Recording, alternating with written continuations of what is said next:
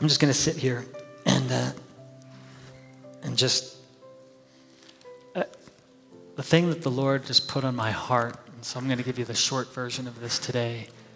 Maybe we'll go into it a little more next week. It's kind of cool how it all ties together. But there's a mindset that God has given us these promises, and we're trying to kind of go after our promises. We want to see these things fulfilled. There's things we feel like we need to accomplish in our lives, and yet you look at the church today, and there's not a lot of power in the church. We don't see God moving. Now we do in small areas, but we don't see God moving in the greater church in powerful ways.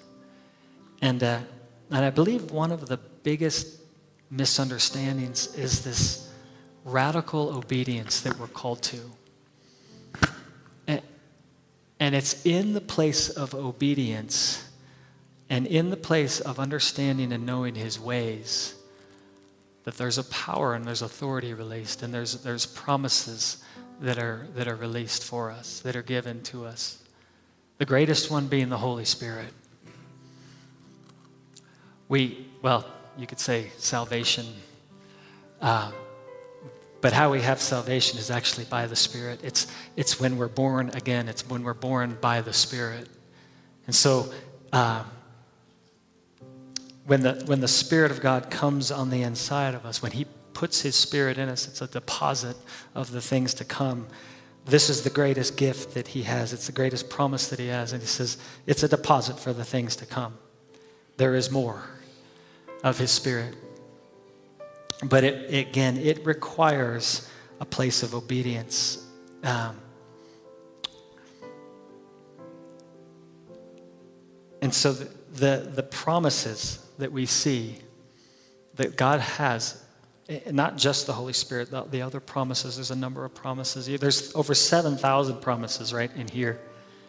And then there's more that the Lord has had. There's prophetic words from the Lord that I know are over many of your lives. If you don't have promises, and I love what Nate said, we lay them all down.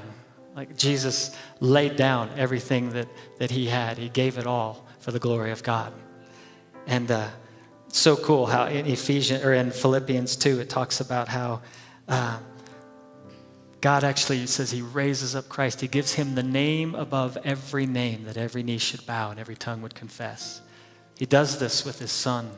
And then if you look at just like a few verses down, and then it says, and then Jesus turns around and gives all that he has, all the glory that he has, he gives it back to the Father. So it's this beautiful just play of the Father going, I'm going to give you the glory. I'm going to lift you up. And the Son going, no, I'm going to give you the glory. I'm going to give it all back to you. And but in it, how did he get the glory? It was in a place of radical obedience that Jesus, he even said, it's not my will, but your will be done. He says, if you can take this cup from me, take it. But at the end of the day, I'll do whatever you desire. From his whole life that he lived was he spoke what he heard the Father say, and he did what he saw the Father do. That is a radical obedience. And in that, he was lifted to the highest place, given the name above every name. Moses, when here he is he's got over 1 million Israelites with him. And he's like, I don't know what to do here. I don't know if you can imagine trying to lead well over 1 million people that are stubborn, they've been enslaved, their mindsets are a mess, and trying to lead them out. And in Exodus 33, he goes, Lord, I see the favor that rests upon me, but he goes, teach me your ways. And this is what I feel like the church needs today. We need to know his ways. We think we know his ways, but we're actually often walking in our own ways. And then we're saying, Lord, I'm doing this for you. Now bless what I'm doing. And he goes, no, it doesn't work like that. It actually works in a laid down position of, I need to know your ways. So Moses says, teach me your ways. For what purpose? That I may know you and that your favor would rest upon me. And it's not just in the knowing his ways, but it's actually in the doing of his ways. It's in that radical obedience. And you look at Moses, his life, none of it makes sense. I mean, it's not like they went out and he's like, okay, I think we'll go that way because there's a lot of water over there and there's some food, and so we'll be able to live over there. No, they just go out into the wilderness. They go out into the desert. And then the Lord says, yeah, just strike this rock and water will come out. I'm like, really? And then manna's going to just come down from heaven. And oh, by the way, and their shoes will never wear out and their clothes will never wear out. Like, this is a radical way of living. But Moses, what he was able to do is understand the ways of the Lord and walk by faith. And the two go hand in hand. You cannot understand his ways and not walk by faith. Because his ways are so radically different than our ways. You look at the Bible just from beginning to end. Nothing makes sense.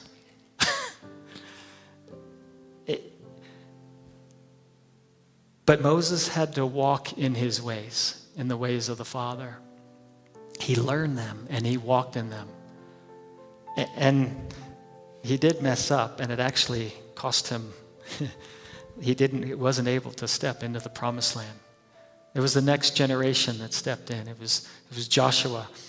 I think it's in Exodus 32, or maybe it's 33, but it talks about Moses. He would go into the tent of meetings. He'd had this tent that he made, and he'd go in there and he'd commune with the Lord, and he'd come out and his face would just glow as light. And they would freak out all the Israelites. They'd be like, who is this guy that's glowing? And but what was really cool is Joshua, it says, but he remained. He remained in that place of intimacy with the Father. When Moses would come out and do the things he needed to do, Joshua was like, no, I'm staying in the tent. I'm staying in that place. And so as he was in that place, he was the chosen one. He was the one that got to lead the people across the Jordan into the promised land. And when you look at Joshua 1, there's all these promises that Joshua receives. I mean, it's amazing. You look at it and it's like, every place you step, you're going to take that territory. I will be with you. Be strong and be courageous. The Lord your God is with you. But there's a little spot in there that we kind of skip over sometimes because we love all the promises. We love all the good things. And I think we often do this in our own lives. We do this when we read the Bible. It's like kind of a la carte it, right? Yeah, like, okay, I'll take verse 1, I'll take verse 4, and I'll take verse 6. Those are great. Skip the other ones. But he says this, right after he tells them all these promises, he says, no one will be able to stand against you all the days of your life. That's an amazing promise. He says, but then do this. Don't let this book of the law depart from your mouth. Meditate on it day and night so that you're careful to do everything written in it. It says, then you will be prosperous and successful. He goes through, and Andrew talked about it a little bit last week. It's that, they went and they attacked Jericho. Again, not the strategy that you would use where you just walk around a wall for 7 days, and then on the seventh day you walk around it 7 times, you shout, and the walls come down. But God had a plan. And it was not man's plan. And all he was asking for was radical obedience in this. So they take down Jericho. And now they're kind of like, okay, the Lord is with us. And so then they send out 3,000 against Ai and the armies of Ai. But there was something that happened that Joshua was not aware of. There was a man named Achan, and he actually coveted the things of the Lord. And there was some specific commands that the Lord had, that none of the plunder, none of the things would be taken, but that it would all go into the temple. It would be for the Lord and not for them, none of it. And Achan coveted some of the things, and he took them, and talked a little bit about this a number of weeks ago, and he puts them he hides them, takes them and he hides them under his tent, and nobody knows. His family probably knows, but no one else knows. But it affects an entire nation. And you go, so Joshua sends out this army to attack Ai, and Ai destroys them, kills them all. And Joshua's going, what just happened? Like, Lord, you gave me all these promises. You told me that no one will be able to stand up against me. Yet, if you look at Joshua 6 or 7, like, none of those the promises stopped. Everything that the Lord said he would do, he did not do. And so I feel like sometimes we go, God, what's happened? Why are you not doing the things you said you're going to do? Joshua says this, he goes, and I get it if I was Joshua, because Joshua didn't understand what was going on. He's like, God, if only we had been content to stay on the other side of the Jordan. Like, you told me we were going to take all this territory, and we just got routed. We just got destroyed. And he's telling the Lord, he's like, oh, Lord, what can I say now that Israel has been routed by its enemies? The Canaanites and the other people of the country will hear about this, and they will surround us, and they will wipe out our name from the earth. And then what will you do with your own great name? I love how Joshua's like, this is your name. It's for you, Lord. And if you wipe us out, now what are you going to do? Like, where's your people? And I don't think the Lord was too concerned with that. But so he's on his face crying out to the Lord. And the Lord says this. He's like, Joshua, stand up. He says, what are you doing on your face? Israel has sinned. They have violated my covenant, which I have commanded them to keep. They were not walking in the ways of the Lord. There are commands that we are called to walk in. There are things in here that Jesus says, do this, walk in this way. And when we don't do them, we sometimes question, well, God, why aren't you not doing what you've said you would do? There was a broken covenant, and they had to fix something. I'm not going to go into the story, but it didn't end well for Achan or his family. But in that, there was a healing that came after that was dealt with, and then God began to move. And he says this, after this was dealt with, and the family was actually stoned. We don't do that now. We have the blood of Jesus. There's repentance. So I see people running out the back door. I'm out of here.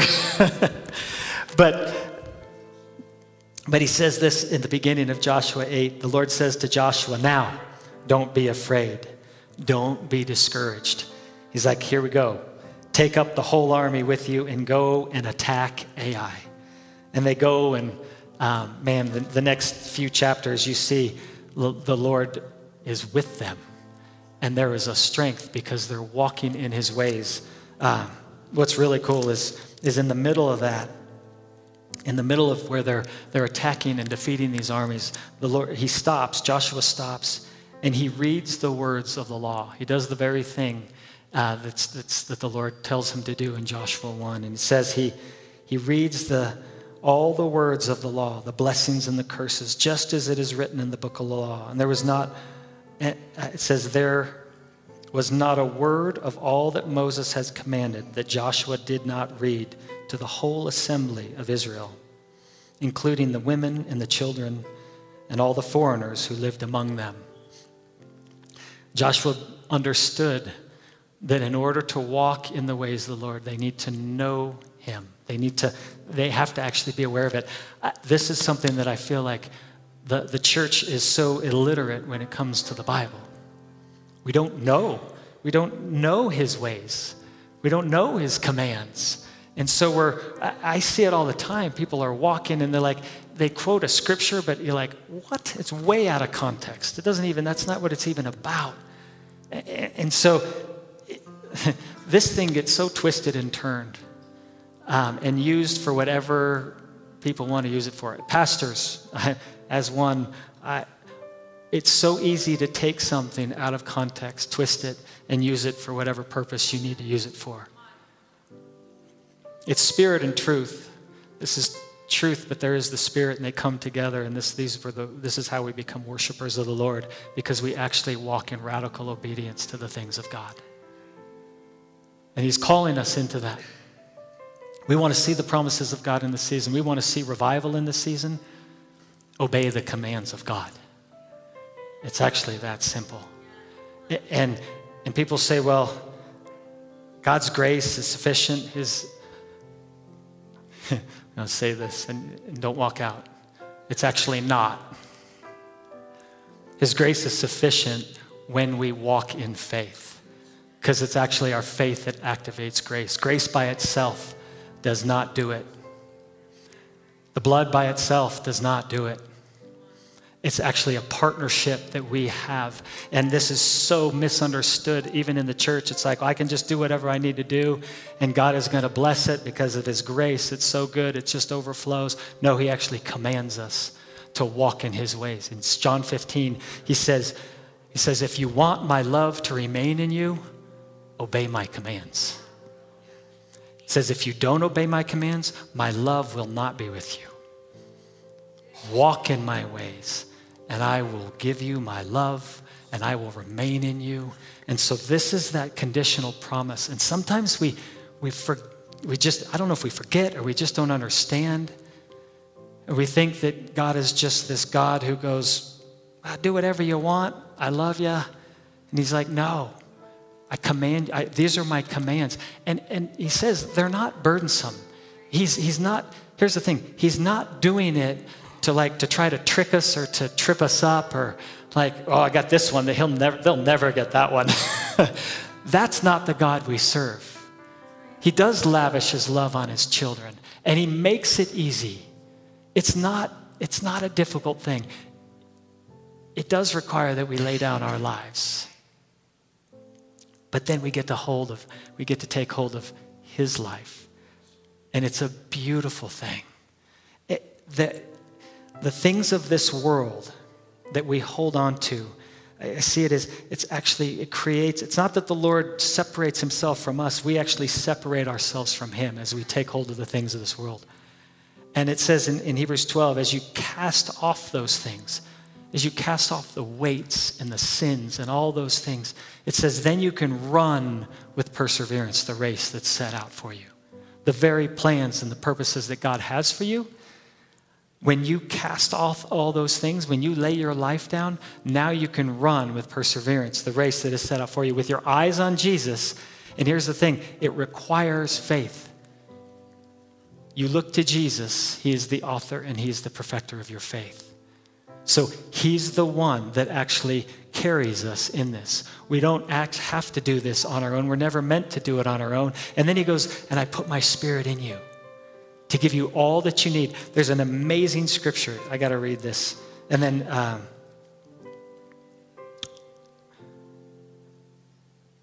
Jaden, will you come up?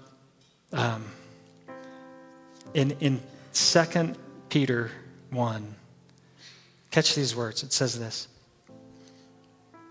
Whoops, that's 1 Peter. Here's the mic. In 2 Peter 1, it says this. It says, his divine power has given us everything we need for life and godliness through our knowledge of him who has called us by his own glory and his goodness. It says, and through these he has given us his very great and precious promises, so that through them we may participate in the divine nature and escape the corruption of the world caused by evil desires. Let me slow it down. So his divine nature, This is the Holy Spirit that he puts on the inside of us. It says his divine nature, or his divine power, which is his nature, has given us everything we need for our life and to walk in a place of godliness. This is that, be holy as I'm holy. So as we have his divine power and nature living on the inside of us, we walk in a place of godliness. And then out of that, it says, and we do it through our knowledge of him. So it's a spiritual wisdom and understanding that we have of him to then walk in his ways. Okay? And then it says this, who has called us by his own glory and his goodness. When Moses said, when he says, Lord, I want to walk in your ways and have favor with you, the Lord says this, he goes, I will give you my presence and I will give you rest. Those two things come when we actually walk in radical obedience to the Lord. His Holy Spirit and a place of rest. Who is rest? Jesus. He is the Lord of the Sabbath. He is rest. So we have the Holy Spirit. We have Jesus when we walk in that place. And then here's the cool part. Moses says, so show me your glory. And the Lord goes, I'll show you my goodness. And he shows him his goodness. So here it is. He says right here, he says that it's, so he's called us by his own glory and goodness. And then it says, and so through this, through the glory and the goodness that he's given us, it says he's given us his very great and precious promises. So now through that, we have the promises, and they're for these two purposes. For this reason, so that we may participate in the divine nature. We get to actually participate with God. We get to walk in a oneness with God as we do this. As we walk in that radical obedience, there's promises that are released, and the promises are for his glory.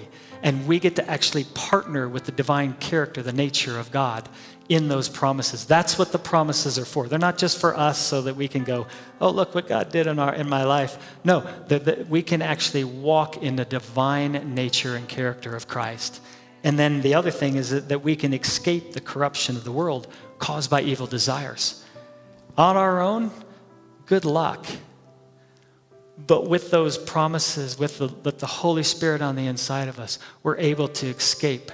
We're able to bypass and be removed from those evil desires, from those things that would trip us up and take us down. It's by his Spirit, and it's with the promises that he has for us that we can walk in the fullness and walk in life and godliness.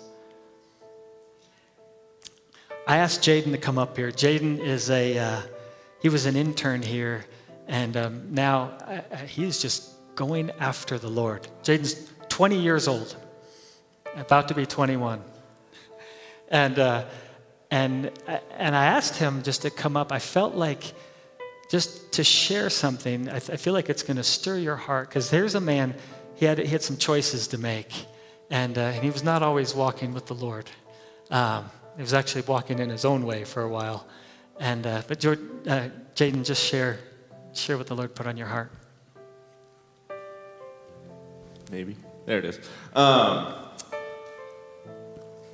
So I think it was Tuesday, Mike came up to me and said, hey, I just feel like this aligns really well with what you've walked through. And he's like, I'm going to talk about promises and how we have to make a choice to step into these promises. That it's not just given just because God says, hey, I'm going to promise this for you. It's not just like, okay, now I can sit back, relax, kick my feet up, and everything's, awesome. And so he's telling me this on Tuesday. I'm kind of going through. He's like, I think you'll just share a testimony, whatever you're feeling. And I'm like, my testimony doesn't really align with this. I was like, I don't know. So I just started to pray through it. I said, Lord, is this something you want me to do? If so, I want to be obedient. I want to just listen to your voice and do it. And so the Lord told me, yeah, you're going to go do it. And I still have no idea what I was going to talk about. And so we met back up on Thursday and kind of talked through it a little bit more. And the Lord started to reveal some things on my heart things I have gone through that go in line with this idea of promises and how we have to step into these promises. They're not just given just because God says, hey, I'm promising this to you. And so quick background, just so that you have some context of what I walked through early on and then into high school. So I grew up in this church. I've actually been coming to the Rock since I was like 4 or 5 years old.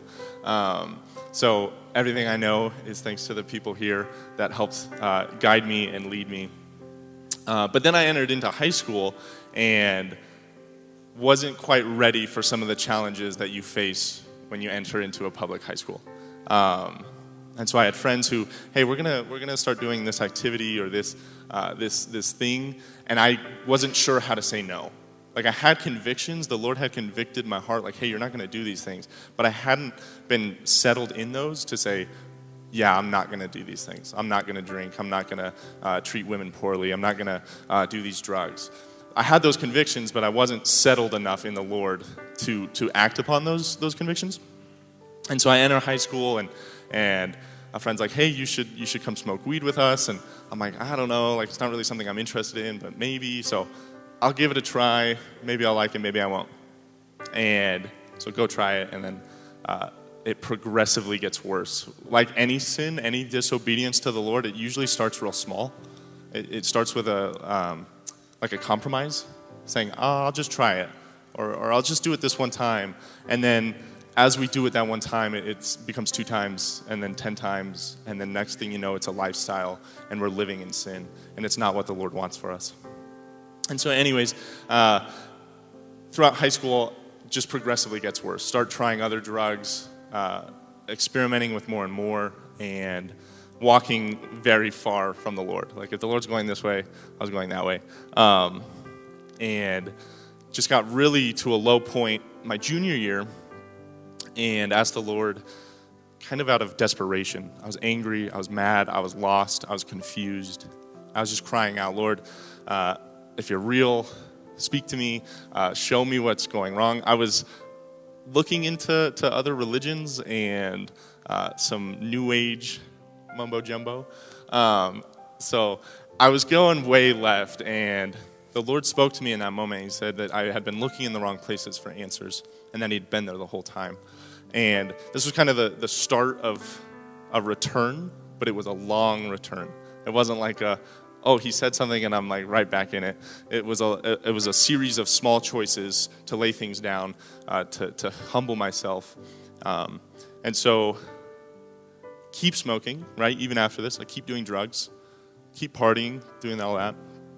And then between my junior year and my senior year in the summer, my parents, who are here today, I put them through a lot. They ended up finding my drug paraphernalia, for lack of a better term, and confronted me about it. I was like, what's this about? And out of a place of pride, I really fought it, and I said, no, I'm fine. I have it figured out. It's fine. Like, it's not ruining my life. I'm going to be just fine. It'll be all right. And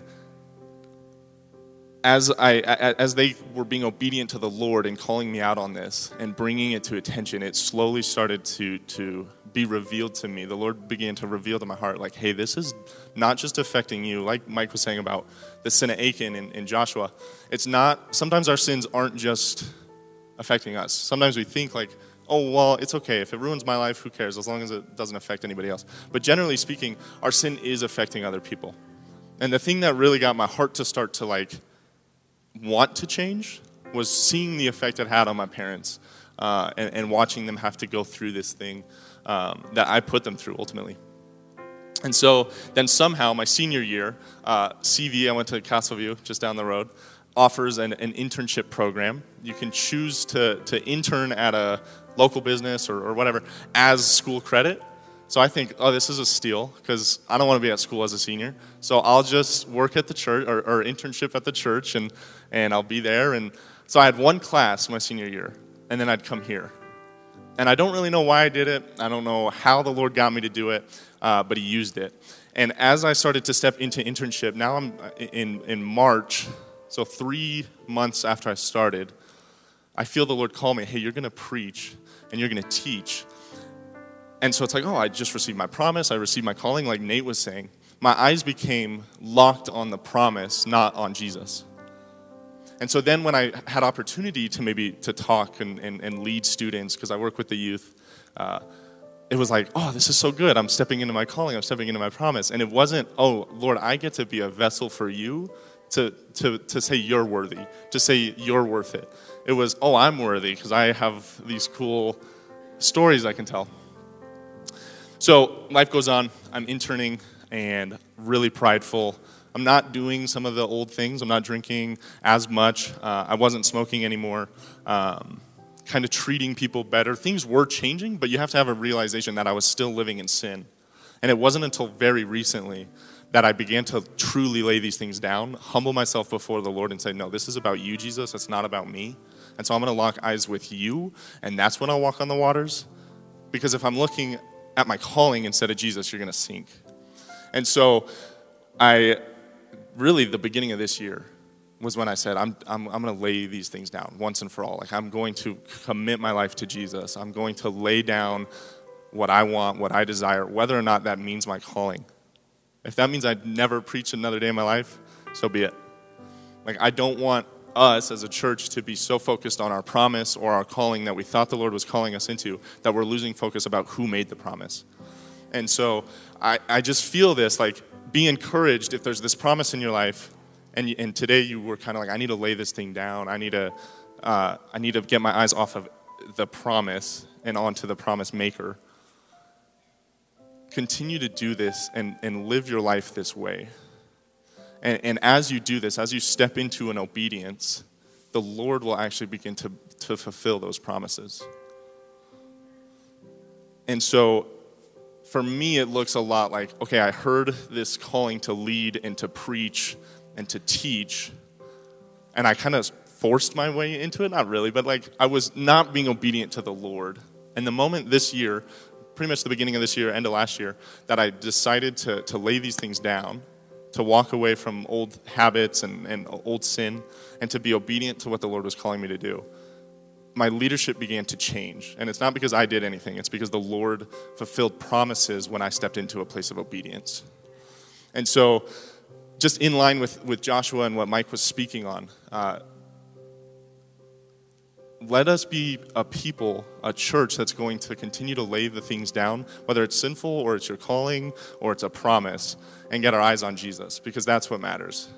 And I just want to pray that over you, and then I'll let Mike close us out. I don't want to take too much of our time. So, well, let's wait. Hold on, because we're gonna close here, but I'm gonna have you pray.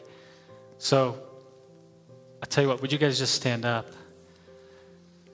Some of the things I think we'll wait till next week and share that, Steve. There's so much more and I feel like there's some areas of understanding rest that the Lord wants to speak into. And anyway, there's so much more. I have 15 pages of notes, and I think I went through about a half a page. So there's a lot that the Lord is stirring right now, and it's to prepare us for what the Lord wants to do in this time. If we don't capture this, if we don't understand what Jaden's talking about here, what I was talking about, just with walking in his ways, we're going to miss the very thing that the Lord is doing. We're going to miss the opportunity to step into the fullness of his plans and his purposes and the promises that he does have for us in this time. We call it like there's a wave that's about to hit. There's something like right over the horizon. It's like you can't see it, but you can feel it, you can sense it. God is about to move in a powerful way, in ways that we have never seen before, in ways that we've never read about before, in ways we've never experienced before. But our job is to prepare our hearts in this time, to be ready for what he wants to do. He needs a people that are going to be led by him and not walking in their own ways, that are laid down, lives are laid down, sold out, that we don't care about our own stuff. We can't take anything with us. So let's fully go after the kingdom. He says, seek first the kingdom. This is Matthew 6:33, one of the greatest verses in the Bible. Seek first the kingdom and his righteousness, and all the other stuff will get figured out. It'll be added on to you. Don't worry. What the point is don't worry about it.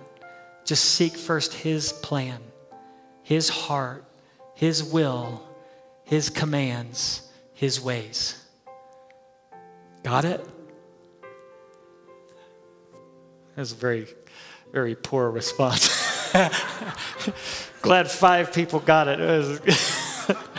Okay, I know there's some things the Lord's just... Here's the cool part. I was telling somebody this earlier. My heart is, I will speak, but it's the Holy Spirit that convicts the heart. And as you just allow the Holy Spirit to move, he's going to say something completely different to you than to you and to you. And so all we do is just kind of wah, and then the Holy Spirit goes bam, bam, bam, bam, bam. So it's not our words, it's his words. It's what he wants to do. And allow him, just in these times, allow him to speak to your heart. And he will. So let's close in prayer here. Father God, we thank you for speaking today. We thank you for convicting hearts, encouraging hearts. Father, let our eyes always be turned to you. That we wouldn't get caught up in well, I think I'm gifted in this, I'm supposed to do that. But that we'd listen to you and be obedient to you every day of our lives, every moment of our lives, that we'd be in constant communication with your Spirit. That when your Holy Spirit says, hey, go talk to that person, that we take that step of boldness and go preach, go love, go serve them, whatever that it may be called to do. Father, we just lay down, we agree with the prayer that Nate prayed. We just lay down the giftings, the callings.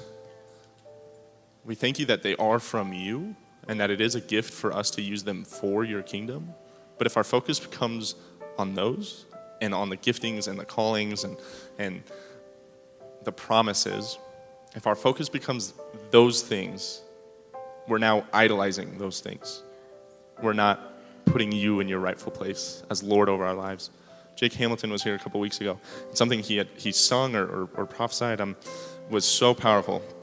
It was saying, essentially, that Jesus has to become Lord of the inside. And so, Father, be the Lord of our inside lives, not just the outside. Let us not be a people who just say, Jesus, you get Sunday, and that's it. But that we'd give you every single moment of our lives, that we'd live a life laid down. Father, we thank you, even for Romans 12, that it's we can be a holy and living sacrifice to you. Father, you sacrificed your Son for us, and so let us allow us to sacrifice our lives for you. And so I just thank you for today, for what you spoke, and I thank you for the giftings and callings that are over every single person's life, and that you're going to use them for your kingdom. But show them how to do so rightfully, that we would always be obedient to you and what you're calling us to do, and not focused on the promise and when is this going to happen, where is this coming from. And so we just thank you for that. Amen. Amen. I'm going to close with this scripture. I opened with it and I'll close with it. Delight yourself in the Lord, and he will give you the desires of your heart. Commit your way to the Lord. Trust in him, and he will do this. He will make your righteousness shine like the dawn, and the justice of your cause like the noonday sun. So, Father, thank you for this day. Thank you, Holy Spirit, that you're changing hearts, changing lives, that we would look more like you. In Jesus' name, amen.